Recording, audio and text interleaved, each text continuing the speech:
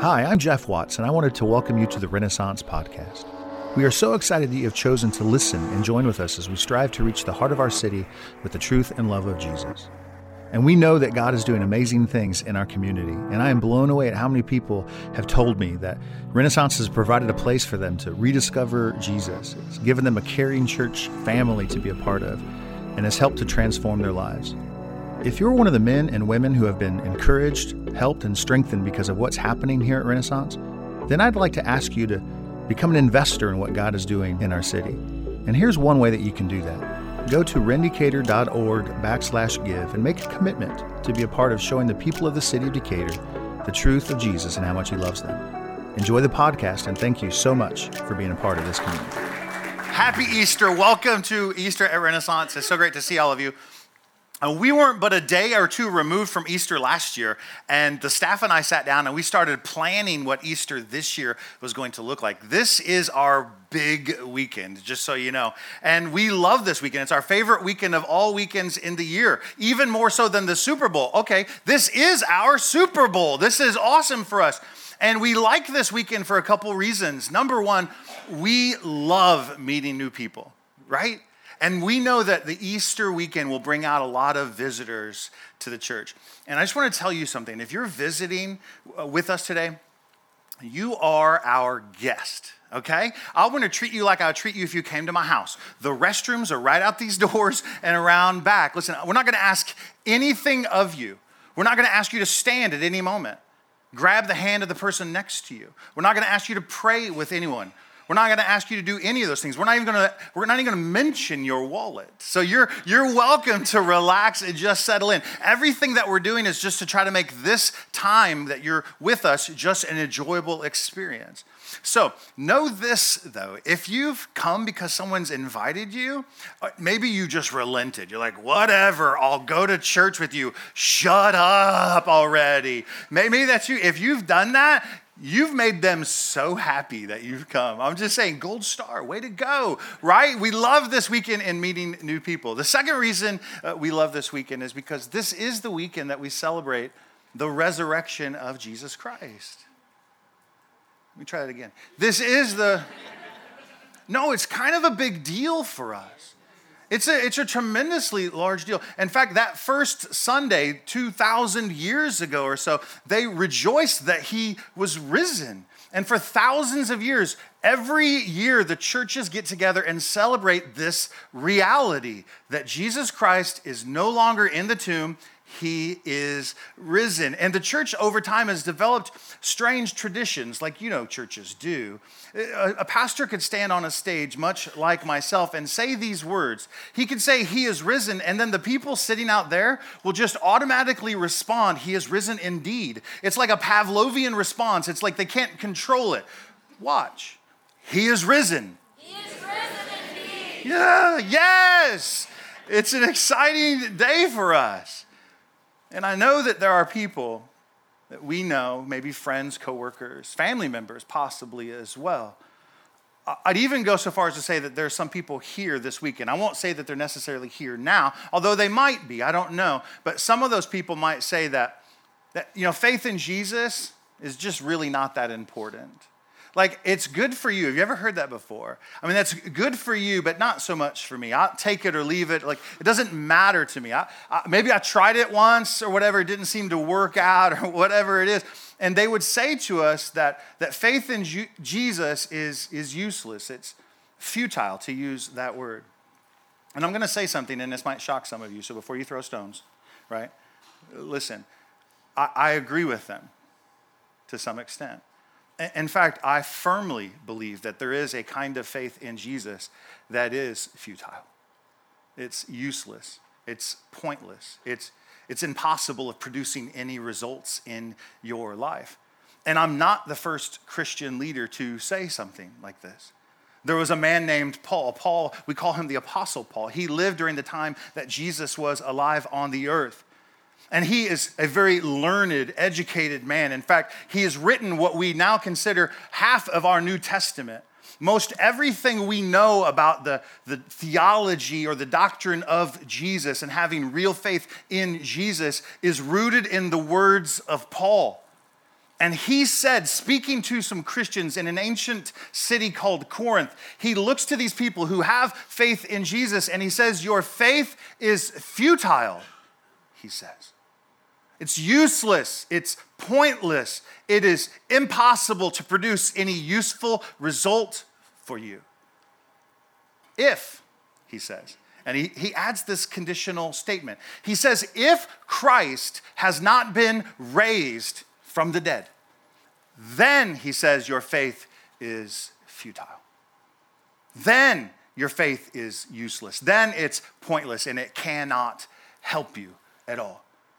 And he adds this sort of conditional statement. You guys remember middle school, high school, when you took advanced math, maybe algebra, right? Sorry for the bad memories. But you remember when the teacher stood before you and they said, if A equals B and B equals C, then A equals C. You remember that, right? These conditional statements are proving this reality. It's a real simple logic for us, that if these things are true, then this also must be true.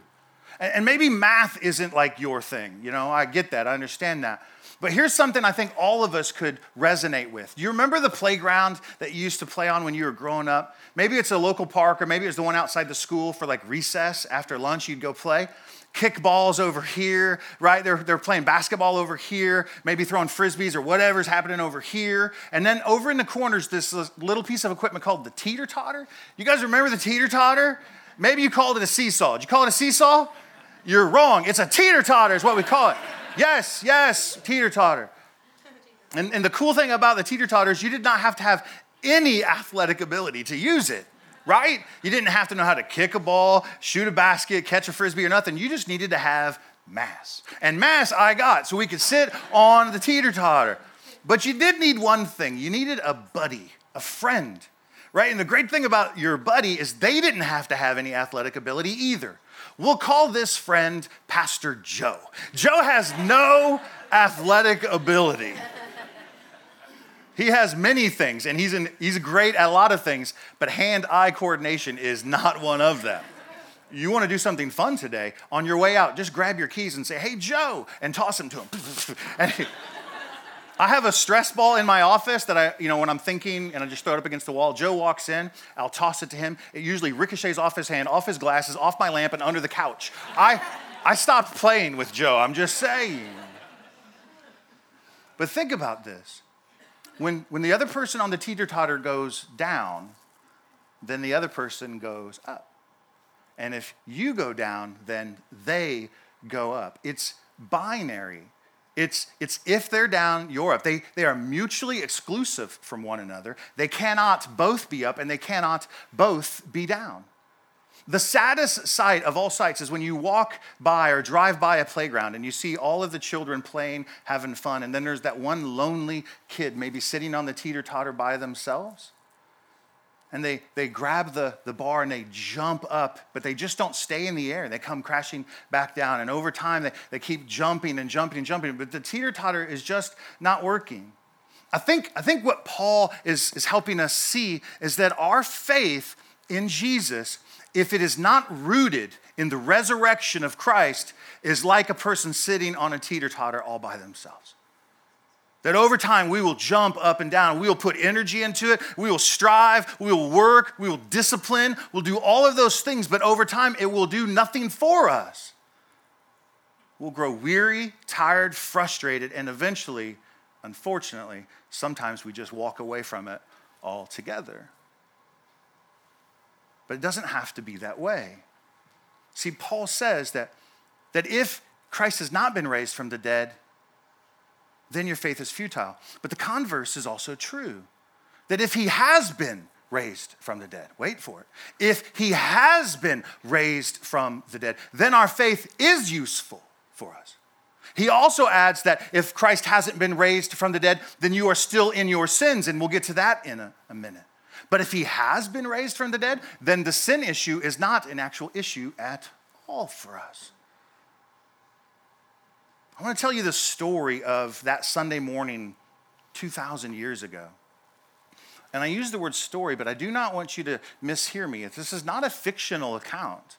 This is not some make-believe thing. This is an actual historical event that took place. Jesus, for the last 3.5 years of his adult life, he had gathered some men to travel the countryside with him.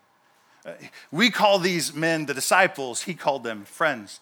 And he took these men as he traveled around the countryside and he began to teach them about the kingdom of God and what it looks like to have a relationship with God and to serve God's people. And he began to teach them and then anyone else who would come along to hear these words about the kingdom of God. And then he also began to tell them that he is the chosen one or the Messiah that the prophets in the Old Testament would speak of. And if you don't know this, but the Old Testament Bible has these men and women that would talk about one day God will send a man, a Messiah, a chosen one. A person will come and he will save God's people. He will rescue God's people. He will be a king and he will establish his kingdom on the earth. And one day when he comes, God's people will rejoice. And Jesus looks down at them and he tells them, I am him. I am the Messiah, he says. But the religious leaders in the day, the Bible tells us, grew jealous of the crowds that Jesus would gather. That his crowds were much larger than their crowds. And so they walked to Jesus and they told him, you must be silent. These miracles that you're performing as God validates your claims, by the way, the blind eyes that are opening, the deaf ears that are hearing, the lame legs that are leaping like a gazelle that the prophet said would happen when Messiah came, you need to knock it off. And Jesus says, criticize me. Let's try this on for size. How about you people? And I always picture Jesus lovingly wagging his finger, like a grandma used to. You listen to me here, young man. He tells them, you people, you have all of these traditions of men, these rules and regulations, this wonderfully intricate religious system, and you care more for that than you do for God himself and God's people. Oh, now the anger inside of them burned hotly, and they decided not only will he not obey us and be quiet, we've decided now he must die. They must silence him forever. They can't kill him because the area that they're in is still controlled by Rome. It'd be a criminal offense to kill someone. So they say, we need Rome to kill him. So they connive this plan to have Jesus killed. Jesus, in the last week of his life, he famously has a last meal with his disciples. The Last Supper painting, you guys seen that? He has that meal with them, and then they leave, and he goes away to pray. It's in the middle of the night, and as he's praying, a betrayer, the religious leaders, and some soldiers arrive. They arrest him. And under the cover of darkness, they convene a mock trial with false juries, and they levy false accusation after false accusation after false accusation against Jesus and declare him guilty. When sun comes up, they drag this supposed guilty man before the Roman governor, and they say, this man deserves death. And the governor is like, slow your roll, bro. I just woke up. What's happening exactly? And he says, this man has broken our laws. This man has done this. This man is saying things. He's blaspheming our God. And the Roman governor says, I see nothing wrong with him. He's not broken our laws. I don't have a problem with him. And they will not have it. Crucify him, they cry. Kill him, they cry. Silence him, they cry. And eventually the governor just literally washes his hands of this whole ordeal and says, if you want him dead, you can have him dead. He orders soldiers to take him where they beat him. It's called a flogging. It's the most horrific thing you could imagine. Some people believe that Jesus was beaten so badly that his closest friends couldn't recognize him. Imagine the worst car crash you've ever seen on TV or driven by, and the mangled body that is laying there on the road. That is a picture of Jesus. And that barely alive body, they strap a wooden beam to his back and force him to carry it outside of the city, up a hill, where they fashion that beam into another and make a cross where they nail him to it. And for 6 hours, he agonizingly, he hangs on the cross until 3 o'clock in the afternoon. He breathes his last and dies. Joseph, a friend of his, comes to the cross, takes down his dead, broken, lifeless body and places it inside of a tomb. A new tomb, the Bible tells us, and this is significant only for this reason, that there are no other bodies in this tomb. It is brand new. No other corpses, no other bones in there. Brand new tomb. He lays Jesus' body in there, rolls the stone in front of it to keep the stench of decay inside and the animals on the outside. But as they think about this, the religious leaders remember that Jesus had said while he was still alive, he says, when I die, I will rise again on the third day. He had said that. The religious leaders heard this and they're going, wait a minute, didn't he say that he would rise? So they have this concern that somehow the disciples, his friends, are going to come under the cover of night and steal his body out and then open the tomb and go, look, everyone, he's alive. The tomb is empty. So these religious leaders go before the Roman governor again and say, would you please give us a guard to watch over the tomb? So be it. And he sends a guard of Roman soldiers. Now, it's not a soldier. That's 16 trained military men, each responsible for 6 square feet of coverage. Can you imagine this? 16 men, shoulder to shoulder, standing in front of a tomb. Now imagine their shock on that Sunday morning when those women come sauntering to the tomb, only to see the stone rolled away, the tomb, in fact, empty, and angels saying, he's not here, he is risen, he's alive. What is happening? The disciples, the ladies, they run to tell the disciples, and the guards, they run to tell the religious leaders, he's alive. And the religious leaders go, shush. And they pull out their wallets and they begin to tell them, do not tell people the tomb was empty because he's alive. Tell them that the disciples came and stole his body. And they bribe these soldiers. The Bible tells us that there are still people who believe that to this day, that the disciples stole his body. Now, there are many theories as to why the tomb was empty, one of which I believe he's alive, but there are many. But this one that they stole his body is preposterous. It's ridiculous. Okay, this is their idea, that some simple peasant Galilean fisherman and an ex-governmental employee, a tax collector, right, somehow connived Mission Impossible together in their brains and broke through SEAL Team 6 to steal the body of Jesus. To then what? Bury it in the desert? To leave it out there? And then to take that supposed secret to their graves for the next 40 years. Not one of these men ever recounted the story that Jesus is alive. Under the threat of violence, torture, and even death, none of them said it was a lie. Why? Because it's true. It's a true story. So if Paul says, Christ has not been raised from the dead, then your faith is in vain and you're still in your sins. But, he says, if he has been raised, then your faith is altogether something different. It's useful to you. It's helpful to you.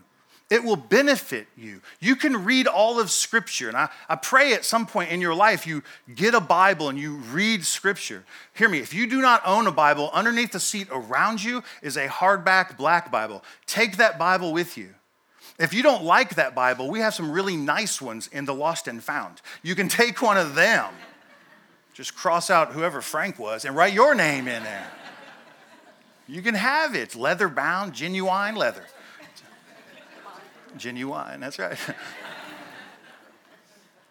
But the Bible tells us of all the blessings available from God, but only, hear me, only through Jesus, rooted in the resurrection of our Savior. John chapter 10 tells us that Jesus has come to give us life, not any life, but an abundant life, a life to the full. If you could just nod in agreement, who would want a better life right now? Yes. James chapter 1 says, if you want wisdom, just ask God and he gives it to you, rooted in Christ based on the resurrection. Philippians 4, I think, tells us that if you want the peace of God, the peace that transcends all understanding, when your life is spiraling out of control, struggle, strife, turmoil, everything around you, it's a war happening close to you. And the peace of God can come to you, but hear me, only through Christ who's been raised from the dead. There's a hope that Peter talks about in 1 Peter that you can only find in Christ. And on and on and on and on I could go. But hear me, the one thing that matters more than anything is Paul says in Romans chapter 6, that because Christ has been raised from the dead, we now have available to us victory over sin. I just hopped a little bit right there. Victory over sin. If Christ has not been raised from the dead, your faith is futile and you're still in your sins. But if he's been raised, then you are no longer in your sins. Now, what does in your sins even mean? What we need to understand is all of humanity, you, me, all of mankind, everyone who's ever lived and ever will live, is born with a particular iniquity inside of them. This iniquity or issue is called sin. We have it by nature. It's who we are. There was a man named Adam, his wife called Eve, and in a garden a long, long, long time ago, they disobeyed God and sin entered the world. And because we're descendants of them, we have sinful natures. And for those of you that have children, and remember how precious they were when they were babies, and it's difficult to consider that inside of that precious cherub thing that you're holding, there's a dark, blackened, hardened heart. You don't believe me? You let said baby grow up to be a 3 or a 4-year-old, and they begin to sneak. They begin to tell white lies, we call it. They begin to do mischievous stuff. Listen, that is their sin nature maturing. And you let that grow, and it continues to produce more and more mischief. In fact, the Bible tells us that the eventual result of all sin is, in fact, death. You don't believe me? Look at the sinful things in your life and tell me that it hasn't caused death in relationships and endeavors and everything else you've tried to do in your life. But if he's been raised from the dead, the fact that God tells us that he's perfect and holy and righteous and mankind is sinful, it just means that we can only reap what sin makes available to us. It's eternal condemnation. It's eternal separation from God. But because God loves us so much, he's developed this system where we can offer a sacrifice for our sins. We could take a bull, a ram, or a goat, and we could offer it as a sacrifice. The Bible says that there will be no remission of sin unless blood is shed. It's macabre, I know. It sounds crazy, I know. But this is the standard that God has laid before us. So we sacrifice that animal, and God atones for our sin, and our relationship with him is restored until you sin again. And so you bring another animal, another bull, another ram, another goat, to the altar, you sacrifice it, and your relationship is restored again. Woo! Until you sin again. And it is the sin shampoo cycle of lather, rinse, repeat, over and over and over. But God decided in the fullness of time that he would send his son, Jesus, who John the Baptizer calls the Lamb of God who comes to take away the sins of the world. Jesus comes, the Son of God, and he lays down his life on a cross as a sacrifice for you and me. For us. No longer are we bound to take animals, dragging them unwilling to the altar. Jesus willingly endures pain, suffering, sorrow. He takes it for you.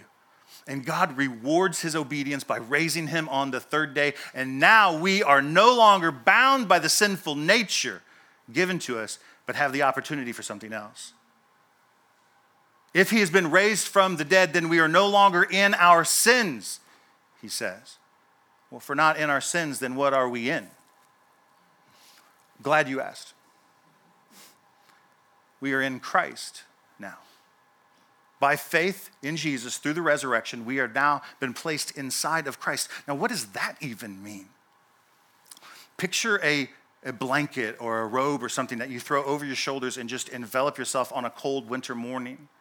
And it just feels comforting and it's helpful to you. That's the picture we have with Jesus, that he's surrounded us. When God, holy and perfect and righteous God, looks down upon us, he no longer sees a sinful person and all their sinful past. Listen, some of you need to pay attention. When God looks at us, he no longer sees our sinful past, but he sees Jesus around us now. The righteousness that he sees is Christ's alone. The shed blood of Jesus washes us, and now God sees us as white as snow, the Bible tells us. If we are not in our sins, we are in Christ. And Paul, speaking to these same Christians in that ancient city of Corinth, says these words. In 2 Corinthians 5, he says, therefore, if anyone is in Christ, he says, they are a new creation. Who? Anyone. Oh, yes, anyone, not just the religious elite, the wealthy, the good looking. It's for ugly people too. You're welcome, Keith. Yes. Amen. It's for anyone to receive. And if they are in Christ, then they are a new creation. God supernaturally deposits inside of us new desires, new passions, new pursuits. No longer are we a slave to follow our selfish desires, but we long to serve God and his son Jesus, to live by faith and faith alone, to do the ridiculously crazy things in our life because he's calling us to them. He says, behold, the old is passed away. Euphemistically, he's saying the past, hear me, your past is dead and buried now. It's passed away. And the new has come. The new has come. It's available to us. This faith that we believe in, it is only rooted in the resurrection of Jesus. Back to that teeter-totter example, the resurrection is that fulcrum part under which the whole thing works. It will not work without the resurrection. And I need you to hear this. A couple decades ago at an Easter service, not unlike this one here, I heard this message for the first time. And I say it, I didn't hear it for the first time. I'd heard it many times before. Some of you know this story, right? It's your story. That you heard this message of Jesus. Jesus told you many times. But for some reason on that day, I heard it. My eyes were open. My ears were open. I began to receive this true thing about Jesus. The story of an empty tomb made sense to me. It made sense to me in a way that faith only can have it make sense. And on that day, my life became new. I don't know how to explain it, man. I wish there's I wish I could go like this. Like, is pixie dust a thing? I don't know. Is that witchcraft? But forgive me if I'm not into witchcraft, but if I could do this and save some of you, if I could have you receive it by faith, I would. I can't. God alone saves people. God alone opens the degenerate heart and places faith inside of it. God alone does that. And we come alongside and we help. We preach, we open the Bible, we sing, we do all of these things. But it is God in his sovereignty who calls men and women his own. And I've prayed for you today. I've wept over some of you today that God would come and change you today. 22 years I'll be married this year.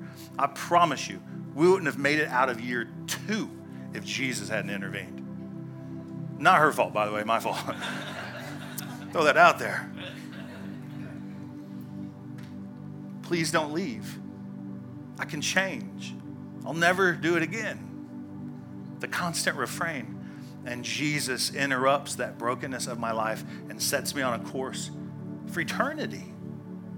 No longer in sins to be eternally condemned forever, but as John chapter 3, verse 16 says, I now have the possibility of eternal life with God. But only if we have faith to believe that the tomb was empty, that Jesus is alive. I'm going to pray for you. I'm going to pray for me. I'm going to ask God to do what only God can do. I'm not going to ask you to bow your heads and close your eyes and raise your hand if you want to accept Christ today. I wish it was that easy.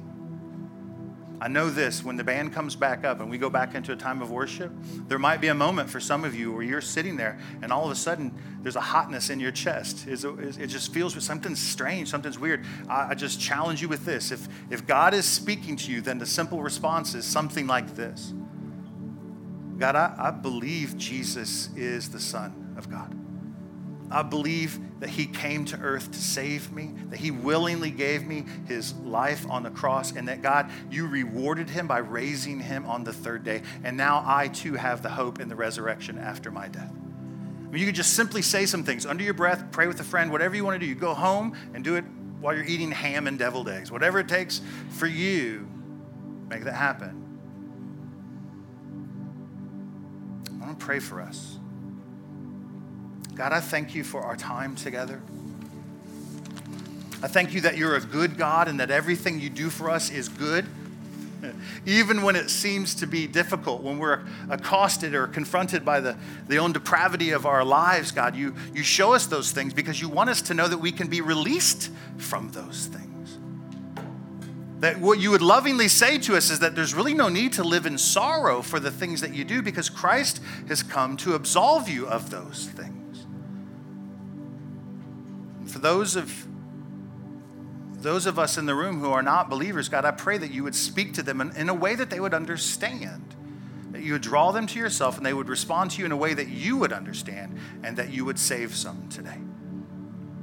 And for the people in the room like myself who would call ourselves Christians already, Lord, I pray that you would shake the tree of our lackluster Christian living and you would awaken us to the reality that there's an abundant life available to us, that we only must live in more faith, that we only must believe more. If we can believe in an empty tomb, God, we can believe that you can do crazy things in our lives too. And so I pray that we be a bold witness for you in whatever way or capacity that would make sense to us. Andrew, when he first started to follow Jesus, the very first person he went to find was his brother Simon Peter. And he says, bro, you gotta come follow this Jesus dude. God, make us people like that. Don't let us rely on the wonderment of the stars, right? Declare the goodness of who you are. Don't let us wait for the sunset and the sunrise to declare how awesome and majestic you are. Let us declare it for you, Lord. Let us join with all of creation and declare the goodness of who you are. God, we love you and we thank you. And it's in Jesus' holy name we pray. Amen. Thank you so much for listening to this podcast. Together we can reach the heart of Decatur.